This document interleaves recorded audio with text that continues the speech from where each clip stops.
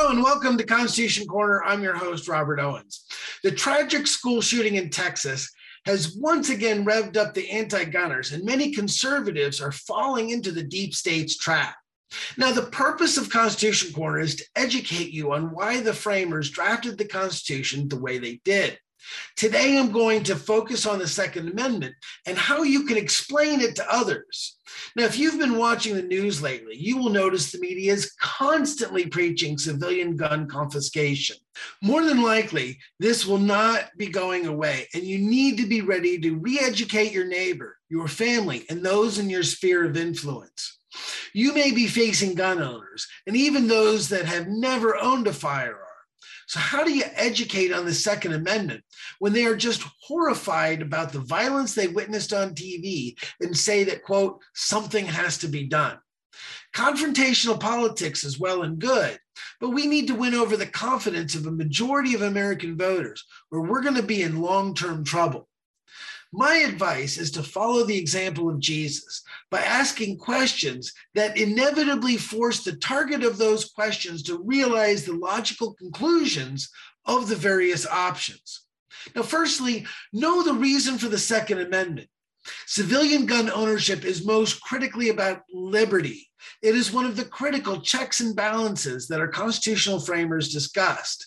So can you engage with somebody on this topic? You can, and you do so by asking the following types of questions. Why do you think that the constitutional framers wanted special protection for civilian gun ownership? Now, this could be tough for many, but take the time to listen to what they have to say without interrupting them. And next, ask if Jewish people living in Germany in the 1930s and 40s had been armed, do you think that they would have been in the right to defend themselves? This will be uncomfortable for many. They may argue that it is not comparing apples to apples, and nothing like that could ever happen here in the good old US of A, or some derivation of them. That's okay, because here's the setup. Next, ask, would you agree that any serious investor would study carefully the past performance of any future investment opportunity? If they answer no, you obviously will not be able to discuss reason with them. So just end the conversation there. But if they answer yes, ask, hypothetically, what if a government made a specific legal finding for certain types of people they found undesirable?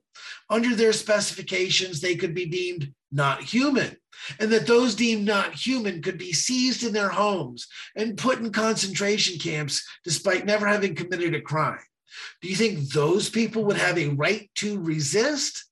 Now, it doesn't really matter what they answer here, but keep them on the point of, do they have a right to resist?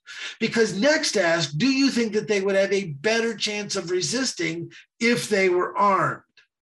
Now, you can make an offer to emphasize the point. You can say, I'll give you $100 if you can name one instance of a mass genocide where the population was armed.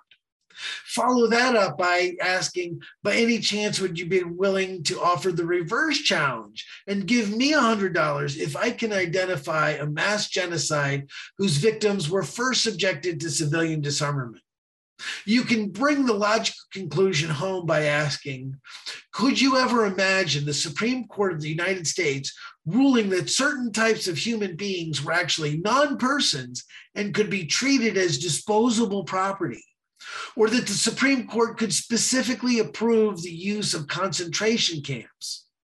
Now, if you've been watching this series, you would know the answer to those questions and the names of the cases involved. But in a less abstract way, you can also advance more practical applications. According to the National Safety Council, the total number of gun deaths by accidents, suicides, homicides, all of it, account for less than 30,000 deaths per year. Conversely, law-abiding citizens use guns to defend themselves against criminals 2.5 million times every year. So you can ask the following. If you had an invention, and that invention would be found to save 2.5 million innocent Americans every year, but also it would occasionally be misused and result in 30,000 tragic deaths, mostly criminal on criminal, but some innocent ones too, what would you do with that invention? Now, to address the current school outrage, the simple answer is this: properly train teachers and staff to defend their schools. Come on. Criminal protection zones are no place for children. Now, I'd also add that government schools are no place for children, but that's a topic for another video. Now, before you try this in public with strangers, make sure to role play and practice this with others that you respect. For we must be prepared to give reason for the hope that is within us. Don't just know your Constitution, live it. This has been Liberty News Hour. Please visit jbs.org and thenewamerican.com to find more information, and please share this with others.